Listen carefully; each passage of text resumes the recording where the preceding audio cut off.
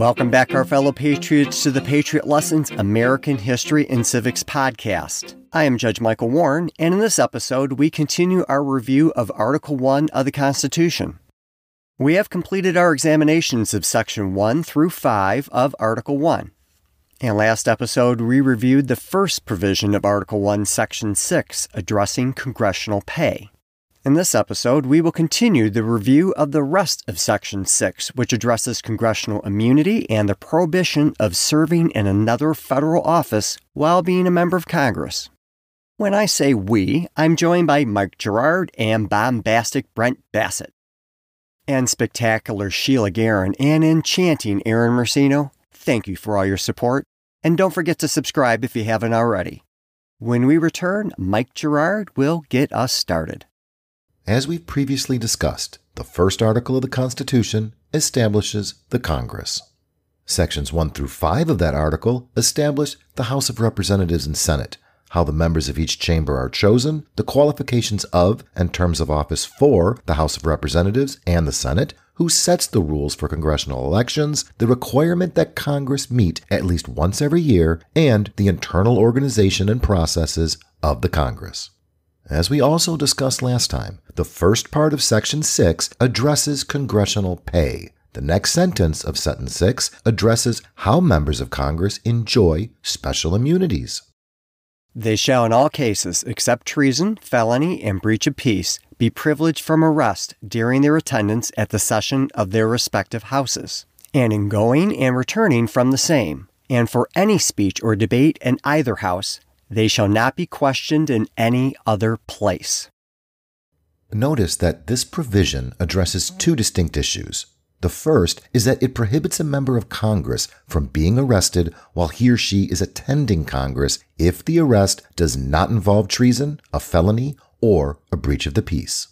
The last clause of Article 5 of the Articles of Confederation had similar provisions which provided that members of Congress shall be protected in their persons from arrest and imprisonments during the time of their going to and from and attendance on Congress, except for treason, felony, or breach of the peace. As we've discussed, the Constitutional Convention considered two major competing drafts of the Constitution. One was primarily drafted by Virginia delegate James Madison, and it was offered by Virginia Governor Edmund Randolph. It's usually called the Virginia Plan or the Randolph Resolutions or the Randolph Plan. The counter was offered by New Jersey delegate William Patterson, and it's usually called the New Jersey Plan or the Patterson Resolutions or the Patterson Plan. Neither the Virginia Plan nor the New Jersey Plan had any provisions addressing congressional immunity.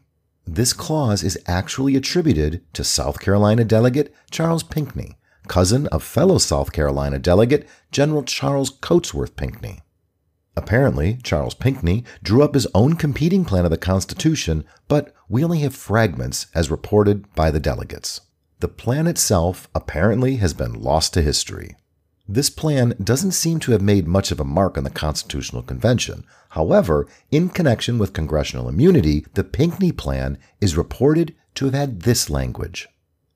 The members of both houses shall, in all cases, except for treason, felony, or breach of the peace, be free from arrest during their attendance on Congress and in going to and returning from it. As we've noted before, after approximately 2 months of debate, a drafting committee was organized by the Constitutional Convention to develop a draft that hopefully everyone could agree on. The committee released a report on August 6, 1787, and Article 6, Section 5 of that report provided, in part, the members of each house shall, in all cases except treason, felony, and breach of the peace, be privileged from arrest during their attendance at Congress and in going to and returning from it. Notice this exception for immunity from arrest applies only to treason, felony, and breach of the peace, which could be literally interpreted to mean that members of Congress could not be arrested in the performance of their duties or at Congress for misdemeanors. However, that phraseology of treason, felony, and breach of peace is actually a term of art that was well understood by the Founding Fathers. It originated in England and carried over to the colonies and then into the Constitution, and it simply meant that congressmen could not be arrested in civil cases, which means that they could be arrested for any kind of criminal case. Now, we know that not all of our tremendous listeners are lawyers, so just to be clear, a criminal case means the government is charging someone with a crime, and the government is seeking to punish the defendant through imprisonment, fine, or some other penalty for violating the criminal law. A civil case is between private parties, either individuals or companies, and the plaintiff is usually seeking money, damages, or some other compensation or remedy against the defendant. And back to the Constitution, the provision exempts members of Congress for arrest only for a civil case. This may seem odd to us today. Why was this clause even necessary? People don't get arrested in civil cases. Well, that's not quite right, Mike Gerard. Arrests in civil cases are rare, but it can happen. Nowadays, to be arrested in a civil case, a person usually has to fail to do one of two things. Number one, the person fails to appear for a court-ordered proceeding in which they have been compelled to attend, like repeatedly skipping a court-ordered deposition or creditor's examination. And yes, I've issued bench warrants under such circumstances. Number two, a person can purposefully violate a court order in a civil case, like a no-contact order or parental custody agreement, and yes, I've issued bench warrants for those too. Now, during the founding era, civil incarceration was much more common. For example, people could be arrested for failing to pay debts, and this happened all the time. In fact, some founding fathers, such as Pennsylvania delegate and future Supreme Court Justice James Wilson, as well as Pennsylvania delegate and key financier of the Revolution, Robert Morris, were both incarcerated in debtor's prison. Thanks, Judge, for the correction, even though I was just reading what you wrote. So anyways, it was completely possible that without this protection, a congressman could have been arrested on the floor of the House of Representatives in a civil case. Now, this would have a deleterious effect on the entire nation because it would deprive everyone of the members' insight and knowledge and vote.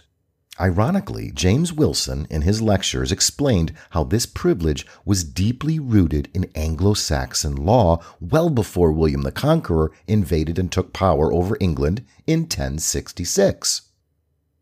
This necessary privilege has continued substantially the same since the time of the Saxons.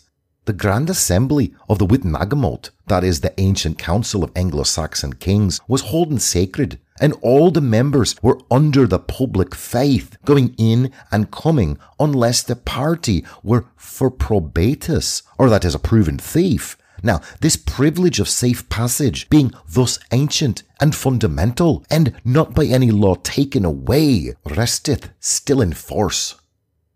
The United States Supreme Court, in the 1900 case of Williamson versus the United States, quoted the eminent legal authority, Lord Mansfield in 1770, which provides a strong impression of what the founders had in mind at the time of the Constitutional Convention.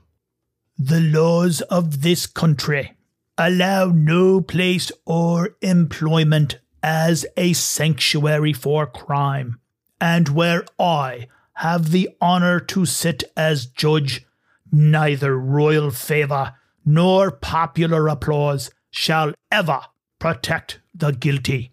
Members of both houses should be free in their persons in cases of civil suits, for they may come a time when the safety and welfare of this whole empire may depend upon their attendance in Parliament.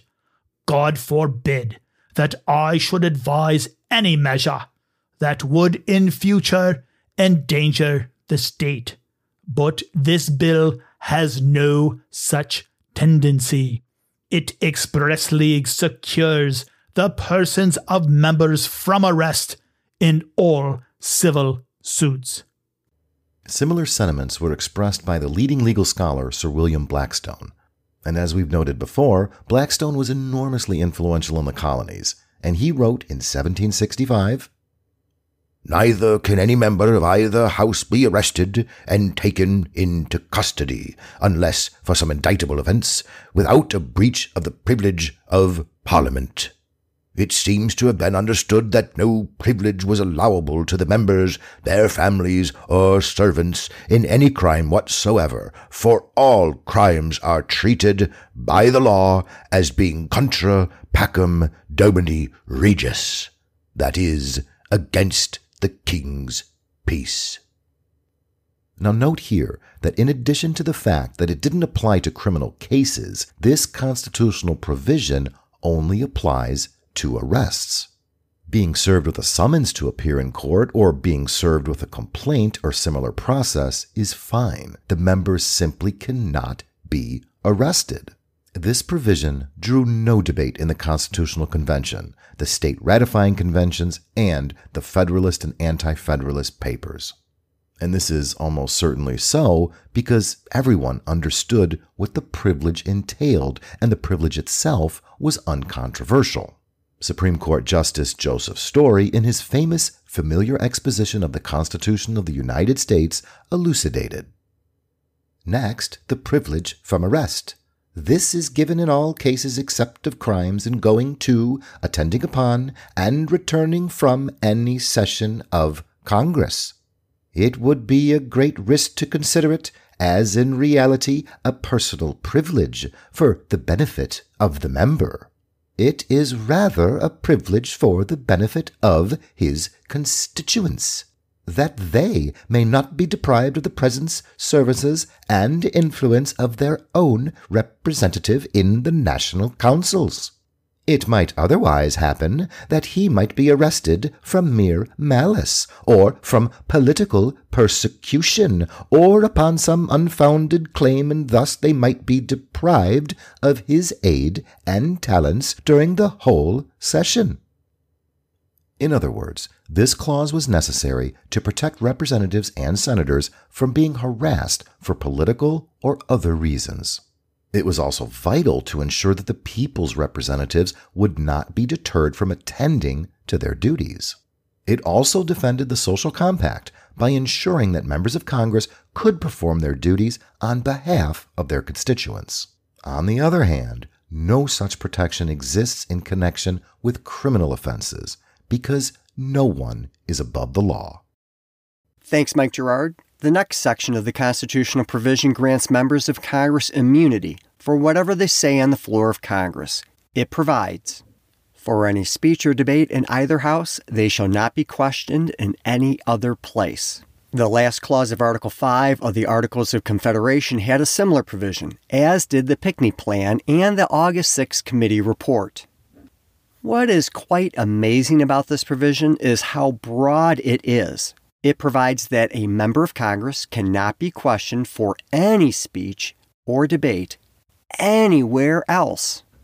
This means no civil or criminal prosecution for anything you say on the floor of the House or the Senate. You can call for the president to be assassinated, reveal military secrets, falsely accuse a political opponent of being a child molester, or yell fire when there is none. And you cannot be held liable or penalized in any civil or criminal court. And don't for a second think that this immunity hasn't been abused on occasion. One incident some of our more politically attuned and mature readers might remember is when Senate Majority Leader Harry Reid took the floor of the U.S. Senate and accused presidential candidate Mitt Romney of not paying taxes for 10 years. This accusation was a blatant lie. Romney paid millions of dollars in taxes. The Washington Post gave Reid 4 Pinocchios, and Political Fact gave him a pants-on-fire rating. When pressed about it, Reid refused to retract the falsehood and simply told a CNN reporter, "Romney didn't win, did he?" Reid also bragged in an interview for the Washington Post, "It's one of the best things I've ever done." And unlike the immunity from arrest in civil cases, this speech immunity completely upends the old British practice. Members of Parliament were not free to debate or speak on any topic without fear of consequence elsewhere. In fact, at the beginning of Parliament, the Speaker had to ask the monarch for the privilege of free speech.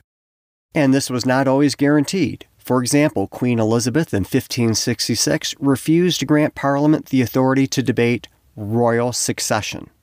That's a pretty huge topic. Various other controversies were sprinkled throughout British history, resulting in intimidation tactics, sequestration of members of Parliament, and self-censorship. After the Constitutional Convention, in a series of highly attended constitutional lectures, influential future Supreme Court Justice and Constitutional Convention delegate James Wilson explained how important and revolutionary this provision really was. Since he was from Pennsylvania, he also refers to that state's constitution.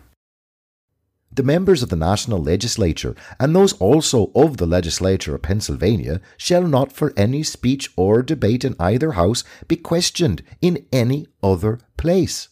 In England, the freedom of speech is, at the opening of every new parliament, particularly demanded of the King in person, by the Speaker of the House of Commons.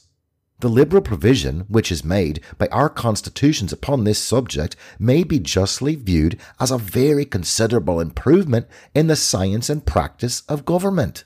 In order to enable and encourage a representative of the public to discharge his public trust with firmness and success, it is indispensably necessary that he should enjoy the fullest liberty of speech, and that he should be protected from the resentment of everyone, however powerful, to whom the exercise of that liberty may occasion offence. This immunity speech clause allows members of Congress to say what they mean and mean what they say. It gives them a backbone to tell the truth. It allows them to viciously attack enemies, propose any policy, critique proposals, condemn oppressive actions, and otherwise speak, all without fear of reprisal. Yes, it may be abused, but overall it is vital to ensure unfettered debate and allows the nation to find the best and most wise policies. Justice Story adds his own insightful flair to the importance of this provision. The liberty of speech and debate.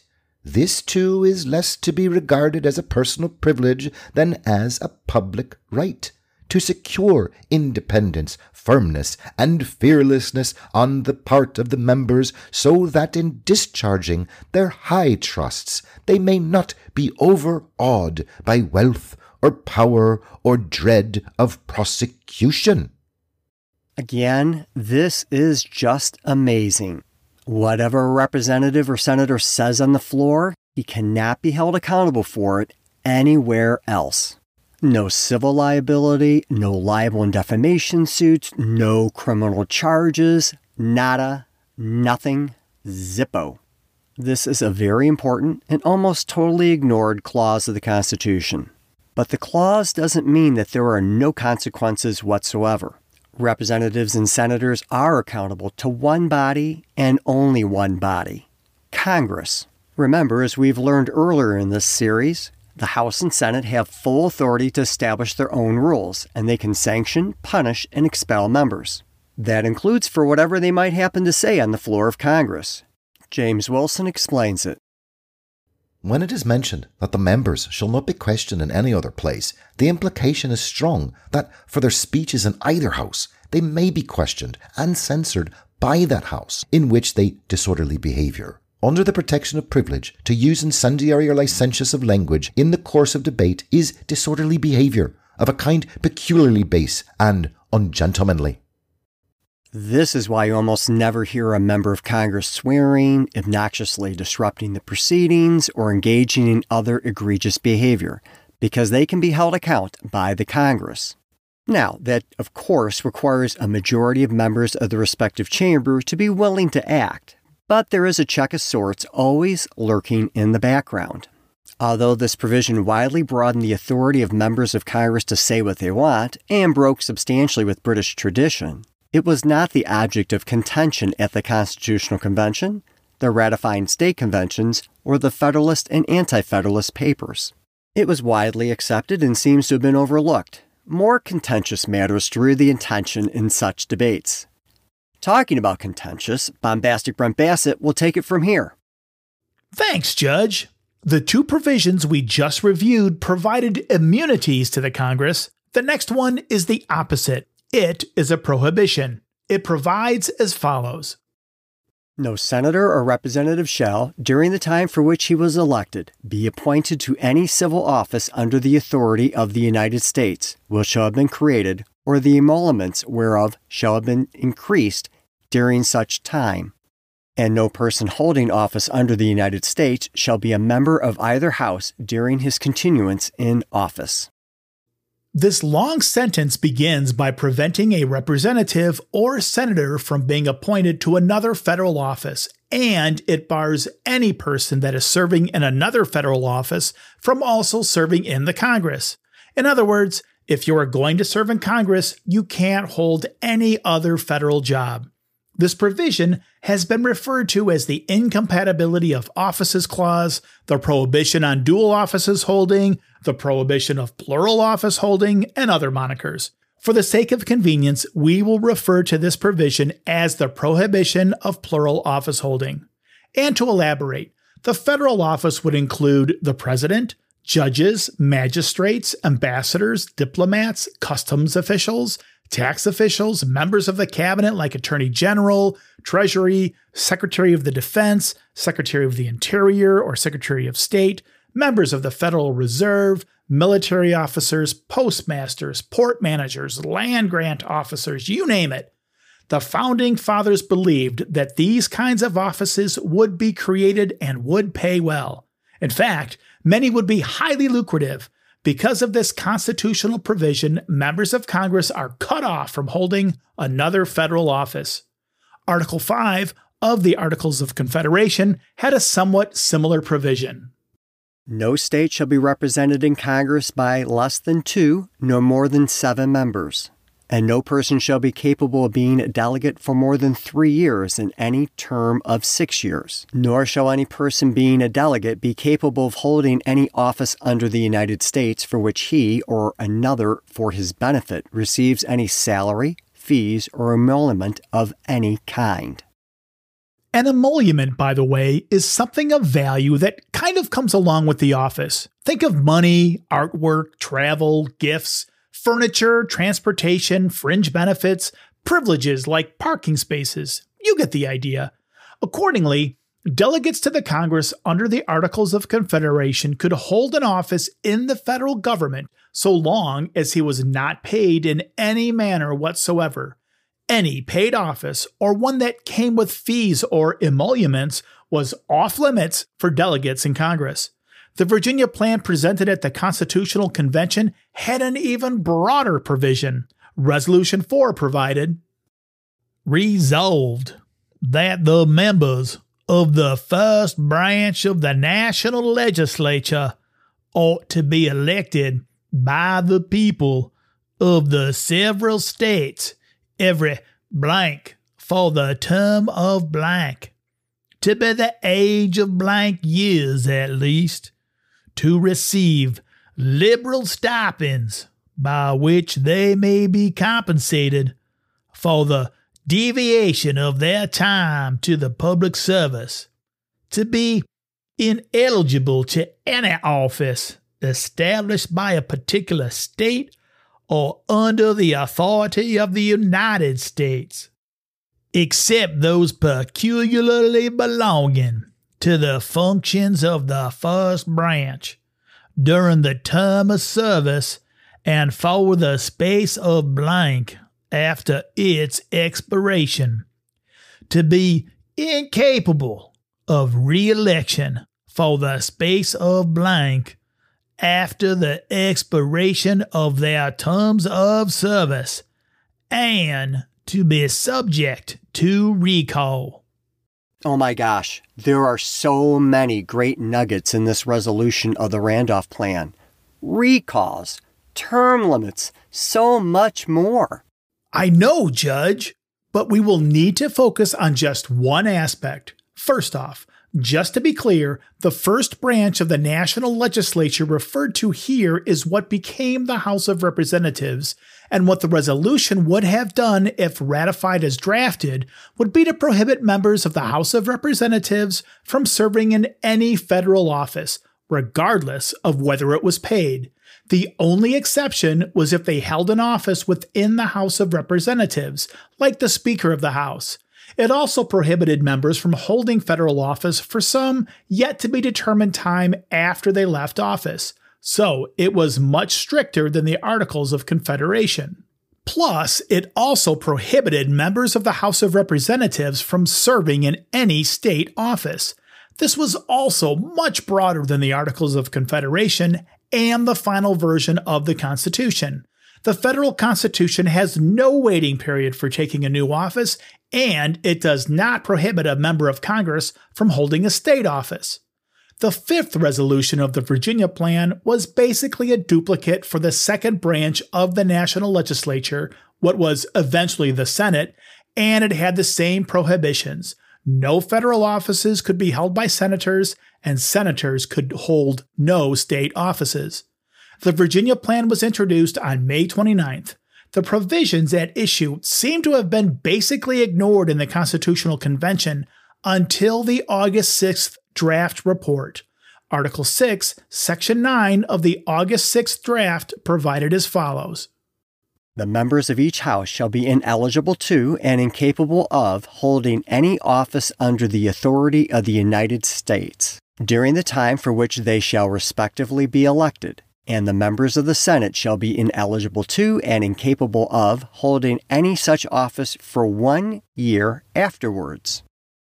So, this provision carries over the ineligibility of serving in federal office and prohibits senators from holding federal office for a year after they leave service. However, it drops the prohibition of holding state office and allows members of the House of Representatives to take federal office immediately.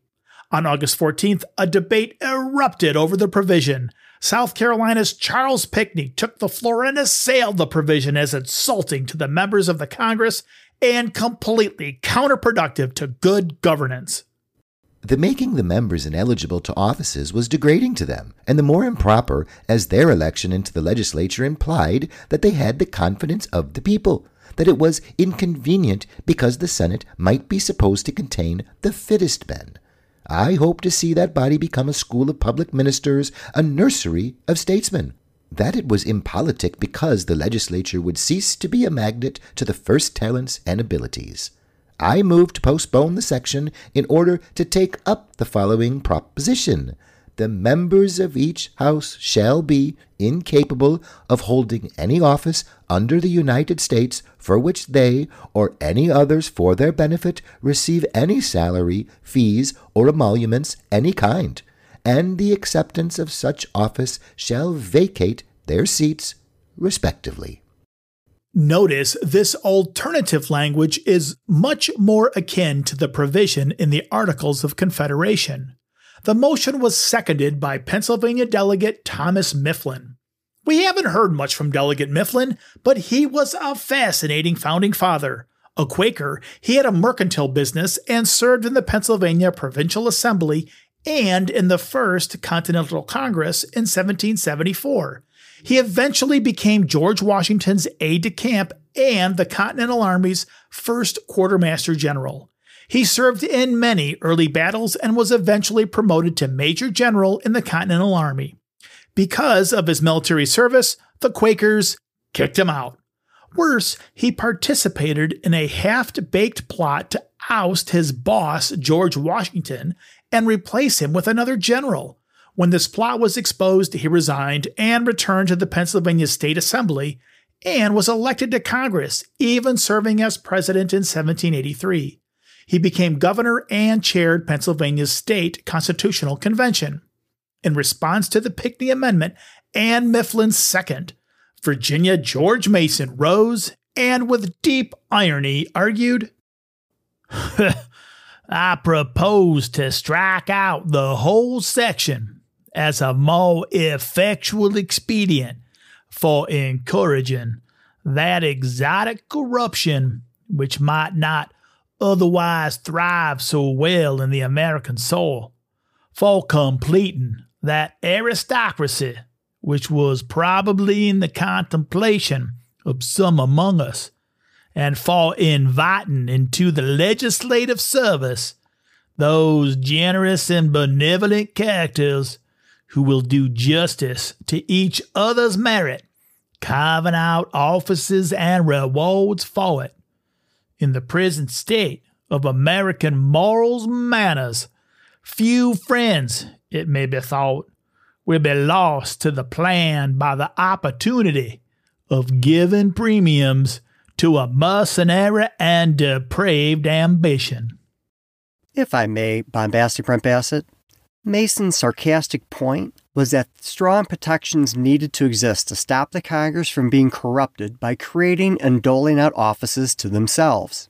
Now, youthful John Francis Mercer, who was a Virginia native but represented the state of Florida, responded with a counterblast. In particular, he argued that the executive needed to be able to dole out offices to the legislature to allow the executive to have any semblance of power. And this was not sarcastic at all. It is a first principle in political science that whenever the rights of property are secured, an aristocracy will grow out of it. Elective governments also necessarily become aristocratic because the rulers, being few, can and will draw emoluments for themselves from the many. The governments of America will become aristocracies. They are so already. The public measures are calculated for the benefit of the governors, not of the people. The people are dissatisfied and complain. They change their rulers, and the public measures are changed. But it is only a change of one scheme of emoluments to the rulers for another. The people gain nothing by it, but an addition of instability and uncertainty to their other evils. Governments can only be maintained by force or influence. The executive has not force. Deprive him of influence by rendering the members of the legislature ineligible to executive offices, and he becomes a mere phantom of authority. The aristocratic part will not even let him in for a share of the plunder. The legislature must and will be composed of wealth and abilities, and the people would be governed by a junta. The executive ought to have a council being members of both houses. Without such an influence, the war will be between the aristocracy and the people. I wish it to be between the aristocracy and the executive. Nothing else can protect the people against those speculating legislatures, which are now plundering them throughout the United States. Yes, this argument is deeply cynical. Mercer argues that even the American Republic will be an aristocracy, and we should just accept it. If the president can't dangle the allure of federal offices to congressmen, then Congress will run over the president and he will become a mere phantom. Although this may strike some of us as odd today, this was a passionately held position. The opposite viewpoint was just as passionately held. Elbridge Gerry rose in favor of the bar against holding federal offices and viciously attacked Mercer's argument. First, he noted that Massachusetts had specifically instructed him to ensure that the Constitution barred members of Congress from holding federal office, and I could not think with Mr. Pinckney that the disqualifications was degrading. Confidence is the road to tyranny. As to ministers and ambassadors, few of them were necessary. It is the opinion of a great many that they ought to be discontinued on our part, that none may be sent among us, and that source of influence shut up. If the Senate were to appoint ambassadors, as seemed to be intended, they will multiply embassies for their own sake. I am not so fond of those productions as to wish to establish nurseries for them. If they are once appointed, the House of Representatives will be obliged to provide salaries for them, whether they approve of the measures or not. If men will not serve in the legislature without a prospect of such offices, our situation is deplorable indeed. If our best citizens are actuated by such mercenary views, we had better choose a single despot at once. It will be more easy to satisfy the rapacity of one than of many. According to the idea of one gentleman, Mr. Mercer, our government, it seems, is to be a government of plunder. In that case, it certainly would be prudent to have but one, rather than many, to be employed in it. We cannot be too circumspect in the formation of this system. It will be examined on all sides and with a very suspicious eye. Let me jump in here just for a second, Bombastic Brent Bassett. Jerry responded to Mercer's cynicism with some sense of optimism. First, he said if Mercer is right, better to put all the power on one person to be done with it than pretending that diffusing power would make a difference. At least this way, the people could focus their attention on one leader as opposed to a gaggle of members of Congress. But second, he really thought the prohibition against plural office holding was an important hedge against corruption. Jerry then proposed that members of the House of Representatives should be disqualified from holding federal office for a year after they left the House, just like the Senate was barred in the August 6th draft. Gouverneur Morris, on the other hand, thought that the people should be trusted and there was little danger of corruption. He thought a member of Congress should vacate their office if they took an appointment, but should be eligible for re-election. North Carolina Delegate Hugh Williamson reacted strongly in favor of barring holding office while also serving in Congress. He began his comments by noting that in a prior debate, the convention had agreed to allow bills appropriating money to originate in the Senate, which he thought was a dreadful mistake.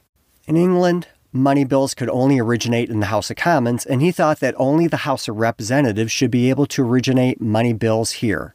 He then remarked that allowing office holding while serving in Congress would compound this error. It would only serve to feed the corruption in the federal legislature. To avoid another inconvenience, we ought to have a whole legislature at liberty to cut out offices for one another. I think a self-denying ordinance for ourselves would be more than proper. Bad as the Constitution has been made by expunging the restriction on the Senate concerning money bills, I do not wish to make it worse by expunging the present section. I had scarcely seen a single corrupt measure in the legislature of North Carolina which could not be traced up to office hunting. Connecticut's Roger Sherman agreed. He thought that we should avoid as many temptations to corruption as possible. Charles Pinckney disagreed. He pointed out that no states barred such plural office holding. In fact, in South Carolina, judges could serve in the legislature. It could not offend the people of the states to allow plural office holding. James Wilson weighed in. He first explained that he had an independent duty to decide whether the provision was appropriate or not, regardless of the feelings of his constituents. Then, he noted that barring plural office holding was unnecessary, unprecedented, and would undermine the authority of the Congress. I could not approve of the section as it stood, and could not give up my judgment to any supposed objections that might arise among the people. I consider myself as acting and responsible for the welfare of millions not immediately represented in this House. I had also asked myself the serious question what I should say to my constituents in case they should call upon me to tell them why I sacrificed my own judgment in a case where they authorized me to exercise it. Were I to own to them that I sacrificed it in order to flatter their prejudices, I should dread the retort, did you suppose the people of Pennsylvania had not good sense enough to receive a good government? Under this impression, I should certainly follow my own judgment, which disapproved of this section. I would remark, in addition to the objections urged against it, that as one branch of the legislature was to be appointed by the legislatures of the states, the other by the people of the states, as both are to be paid by the states and to be appointable to state offices. Nothing seemed to be wanting to prostrate the national legislature, but to render its members ineligible to national offices, and by that means take away its power of attracting those talents which were necessary to give weight to the government and to render it useful to the people. I am far from thinking that the ambition which aspired to offices of dignity and trust and ignoble or culpable one. I am sure it was not politic to regard it in that light, or to withhold from it the prospect of those rewards which might engage it in the career of public service. I observed that the state of Pennsylvania, which had gone as far as any state into the policy of fettering power, had not rendered the members of the legislature ineligible to offices of government. Using his own judgment, Wilson thought that federal government needed congressmen to serve in federal office to attract the talented people it needed. Without it, the best lights would stay in the states, undermining the federal government. This was unpersuasive to many. Connecticut Delegate Oliver thought that Wilson was full of hot air. Talented men would still seek federal office, if only to make themselves eligible for federal positions after they retired from the Congress. I do not think the mere postponement of the reward would be any material discouragement of merit. Ambitious minds will serve 2 years or 7 years in the legislature for the sake of qualifying themselves for other offices. This, I think, is sufficient security for obtaining the services of the ablest men in the legislature, although, whilst members, they should be ineligible to public offices. Besides, merit will be most encouraged when most impartially rewarded. If rewards are to circulate only within the legislature, merit out of it will be discouraged. Maryland's John Francis Mercer rose again to join the fray. He thought the whole point of the Constitutional Convention was to establish a strong federal government, and that would be undermined by barring plural office holding. In reality, the federal government would only work if talented and influential men joined it, and that would only happen if those men could be rewarded to take lucrative federal offices. Otherwise, they would just stay home and take state positions. I am extremely anxious on this point. What led to the appointment of this convention? The corruption and mutability of the legislative councils of the states. If the plan does not remedy these, it will not recommend itself, and we shall not be able in our private capacities to support and enforce it, nor will the best part of our citizens exert themselves for the purpose. It is a great mistake to suppose the paper we are to propose will govern the United States. It is men whom it will bring into the government, and interest in maintaining it, that are to govern them. The paper will only mark out the mode and the form. Men are the substance and must do the business. All government must be by force or influence. It is not the King of France, but 200,000 janissaries, that is, armed men akin to the Sultan's personal elite troops of power that govern the kingdom. There will be no such force here. Influence, then, must be substituted, and he would ask whether this could be done if the members of the legislature should be ineligible to offices of state, whether such a disqualification would not determine all the most influential men to stay at home and prefer appointments within their respective states. In other words, men are men, and to get the best men to join the federal government, the federal Constitution needed to tempt them to take federal offices. Wilson retook the floor and said that he thought Ellsworth's argument was weak. Gouverneur Morris threw in another wrench. He asked what would happen in wartime if the most talented general was in the Congress. Charles Pinckney's motion, if you can remember it, was defeated. In other words, the provision barring plural office holding remained in the draft Constitution. Virginia's Gouverneur Morris moved to add an exception to the incompatibility of offices provision for military and naval officers, and it was seconded by Delaware Delegate Jacob Broome. Virginia Delegate Edmund Randolph railed against the idea of eliminating the prohibition in general, but agreed that the exception for military service was wise. Other delegates urged that the debate be tabled until the full powers of the Senate were finalized. The debate moved to other topics. Eventually, the idea was dropped. Earlier, Virginia's George Mason declared that this provision was the cornerstone on which our liberties depend. If we strike it out, we are erecting a fabric for our destruction. This sentiment carried the day. In the end, the Constitutional Convention kept the prohibition against plural office holding. In the Constitution's ratifying convention in Pennsylvania, elaborating on George Mason's pithy comment at the Federal Convention, James Wilson took the floor to point out the beneficial effect and extreme importance of the clause. Another good quality of this Constitution is that the members of the legislature cannot hold offices under the authority of this government. The operation of this, I apprehend, would be found to be very extensive and very salutary in this country to prevent those intrigues, those factions, that corruption that would otherwise rise here and have risen so plentifully in every other country. The reason why it is necessary in England to continue such influence is that the Crown, in order to secure its own influence against two other branches of the legislature, must continue to bestow places, but those places produce the opposition, which frequently runs so strong in the British Parliament. Members who do not enjoy offices combine against those who do enjoy them. It is not the principle that they thwart the ministry in all its operations. No, their language is, let us turn them out and succeed to their places. The great source of corruption in that country is that person say hold offices under the Crown and seats in the legislature at the same time.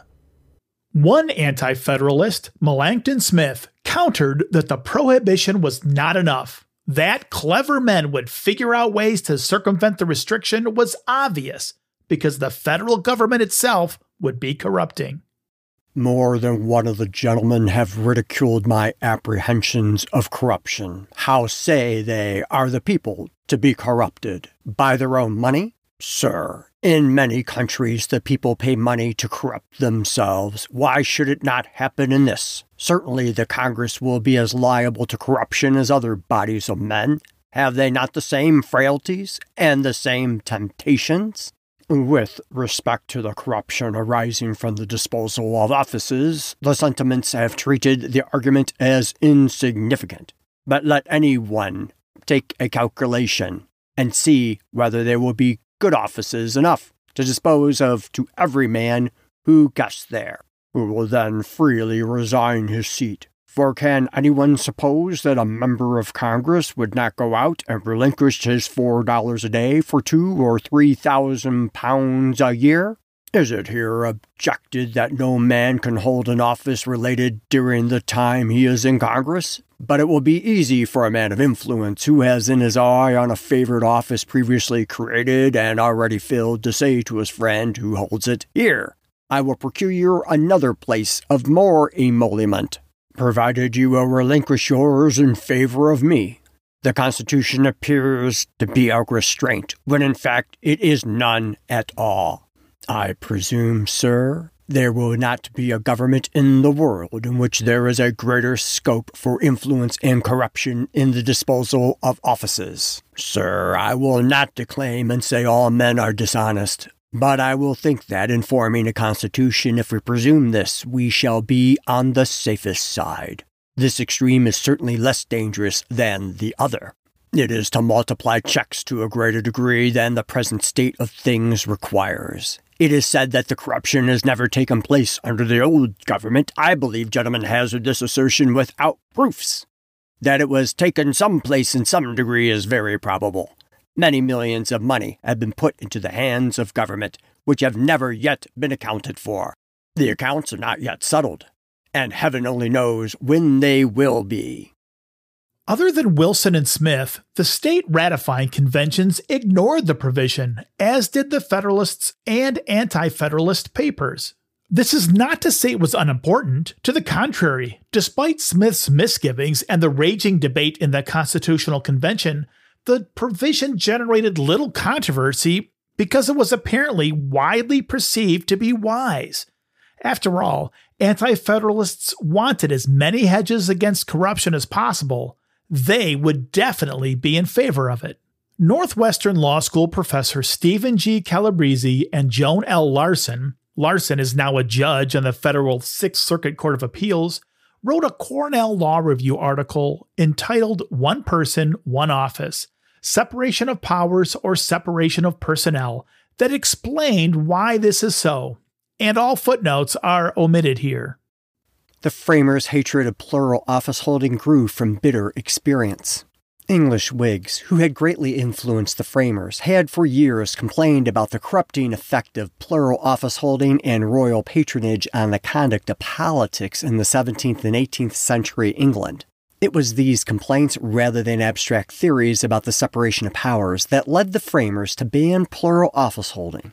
The issue arose in 17th and 18th century English politics because the Glorious Revolution of 1688 had shifted power from the king to Parliament and had thus impaired the royal prerogative. But the English kings held on to power by exploiting their status as the sole fountain of honors, offices, and privileges. 18th century English monarchs retained the power to create offices and titles of nobility and to confer them on individuals without parliamentary approval. It should come as no surprise that they used this power to great political effect. The king's patronage power gave him two key tools through which he could control Parliament. First, by promoting the influential members of Parliament MPs to ministerial office, the king could win their backing in Parliament for his programs. Second, by dangling the prospect of a lucrative office, pension, or title of nobility, the king could induce even non-office holding MPs to support him in hopes of benefiting from the royal largesse. It would be hard to overstate the effect that the king's unscrupulous use of patronage and the system of royal influence had on the conduct of politics in 17th and 18th century England. At a time when political offices and emoluments were the major source of social distinction and financial security, the allure of office was strong. A whole generation of young men went to Parliament with the express purpose of making their fortunes by obtaining an office. One historian describes the Parliament of the day as being filled with parties, cliques, and factions of men prowling and hunting for office in packs. The unsurprising effect of this political gamesmanship was that the representatives in Parliament routinely disregarded the wishes of the voters who elected them, instead casting their votes in favor of the king's often abusive proposals. As a result, parliamentary corruption was the obsessive concern of both the left and the right in 18th century England, and the opposition literature from both ends of the political spectrum hurled invective at the corrupting system. To make a centuries-long story short, the Parliament pushed against this corrupt practice, but its efforts were blunted by a power-hungry crown. Eventually, Parliament required members of the House of Commons who were appointed to another office to resign and stand for re-election, but even this compromise was inapplicable in the colonies. Thus, royal governors were able to corrupt and make dependent on their will otherwise able colonial men. This provoked outrage across the colonies. Justice Story similarly observed that the object of these provisions is sufficiently manifest. It is to secure the legislature against undue influence and indirect corruption on the part of the executive. Whether much reliance can be placed upon guards of this disqualifying nature has been greatly doubted. It is not easy, by any constitutional or legislative enactments, to shut out all, or even many, of the avenues of undue or corrupt influence upon the human mind. The great securities for society, those on which it must forever rest in a government, are responsibility to the people through elections, and personal character, and purity of principle. Where these are wanting, there can never be any solid confidence or any deep sense of security. Where these exist, they become a sufficient guarantee against all sinister influences as well as all gross offences. It has been remarked with equal profoundness and sagacity that there is a degree of depravity in mankind which requires a certain degree of circumspection and distrust. So there are other qualities in human nature which justify a certain portion of esteem and confidence. Republican government presupposes the existence of these qualities in a higher form than any other. It might well be deemed harsh to disqualify an individual from any office clearly required by the exigencies of the country simply because he had done his duty. And, On the other hand, the disqualification might operate upon many persons who might find their way into the national councils as a strong inducement to postpone the creation of necessary offices, lest they should become victims of their high discharge of duty. The other part of the clause which disqualified persons holding any office under the United States from being members of either house during the continuance in office has been still more universally applauded, and has been vindicated upon the highest grounds of public policy. It is doubtless founded in a deference to state jealousy, and a sincere desire to obviate the fears, real or imaginary, that the general government would obtain an undue preference over state governments. It has also the strong recommendation that it prevents any undue influence from office, either upon the party himself or those with whom he is associated in legislative deliberations. Still, Story notes that even with these advantages, there are downsides. In particular, he thought that the executive worked in secret to accomplish what it might otherwise do in public. The universal exclusion of all persons holding office is, it must be admitted, attended with some inconveniences. The heads of department are, in fact, thus precluded from proposing or vindicating their own measures in the face of the nation in the course of debate, and are compelled to submit them to other men who are either imperfectly acquainted with the measures or are indifferent to their success or failure. Thus, that open and public responsibility for measures which properly belongs to the executive in all governments, and especially in a republican government, as its greatest security and strength, is completely done away. The executive is compelled to resort to secret and unseen influence, to private interviews and private arrangements to accomplish his own appropriate purposes, instead of proposing and sustaining his duties and measures by a bold and manly appeal to the nation in the face of its representatives. One consequence of this state of things is that there never can be traced home to the executive any responsibility for the measures which are planned and carried at his suggestion. Patronage may be quite as effective under a different form.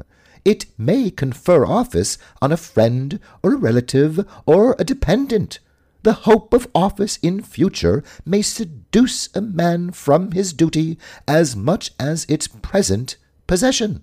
And, after all, the chief guards against venality in all governments must be placed in the high virtue, the unspotted honor, and the pure patriotism of public men. On this account, it has been doubted whether the exclusion of the heads of departments from Congress has not led to the use of indirect and irresponsible influence on the part of the executive over the measures of Congress far more than could exist if the heads of departments held seats in Congress and might be compelled to avow and defend their own opinions. The provision, however, as it stands, has hitherto been found acceptable to the American people and ought not lightly to be surrendered. Just as Story's concern has been borne out on more than one occasion in American history. But that's a different podcast altogether. Indeed it is. Thanks, Bombastic Brent Bassett. Some key takeaways from this episode. Except for criminal cases, members of Congress cannot be arrested while going to, attending, or leaving Congress. This provides them the freedom they need to conduct their work and represent the people.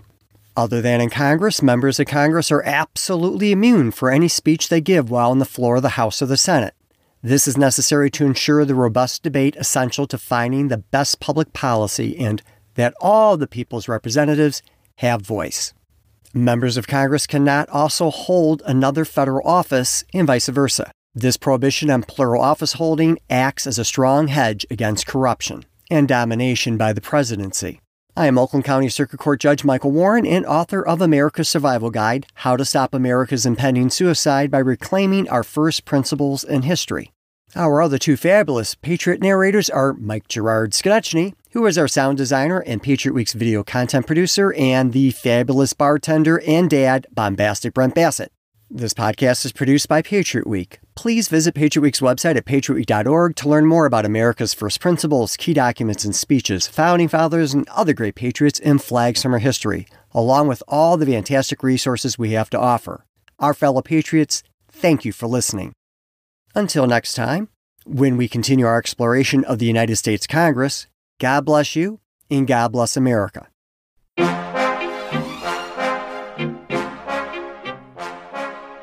Thank you, our fellow patriots, for listening. Please subscribe to our podcast and rate us. That is, if you're going to give us those 5 golden stars. We can be found on Apple Podcasts, Google Play, Spotify, and many other platforms. You can also find much more at patriotweek.org, which includes videos, lesson plans, TV episodes, and many other goodies. Patriot Week is celebrated every year from September 11th, the anniversary of the terrorist attacks, through September 17th, the anniversary of the signing of the Constitution. It has been recognized by the U.S. Senate and many states. Patriot Week was started by then 10-year-old Leah Warren when she pounded on the table and demanded a new celebration of America. You can follow us on Facebook, Twitter, LinkedIn, and on Instagram, or reach out directly at mwarren@patriotweek.org. Also consider Judge Warren's book, America's Survival Guide, How to Stop America's Impending Suicide by Reclaiming Our First Principles and History, by visiting americasurvivalguide.com, Amazon, or any other online retailer.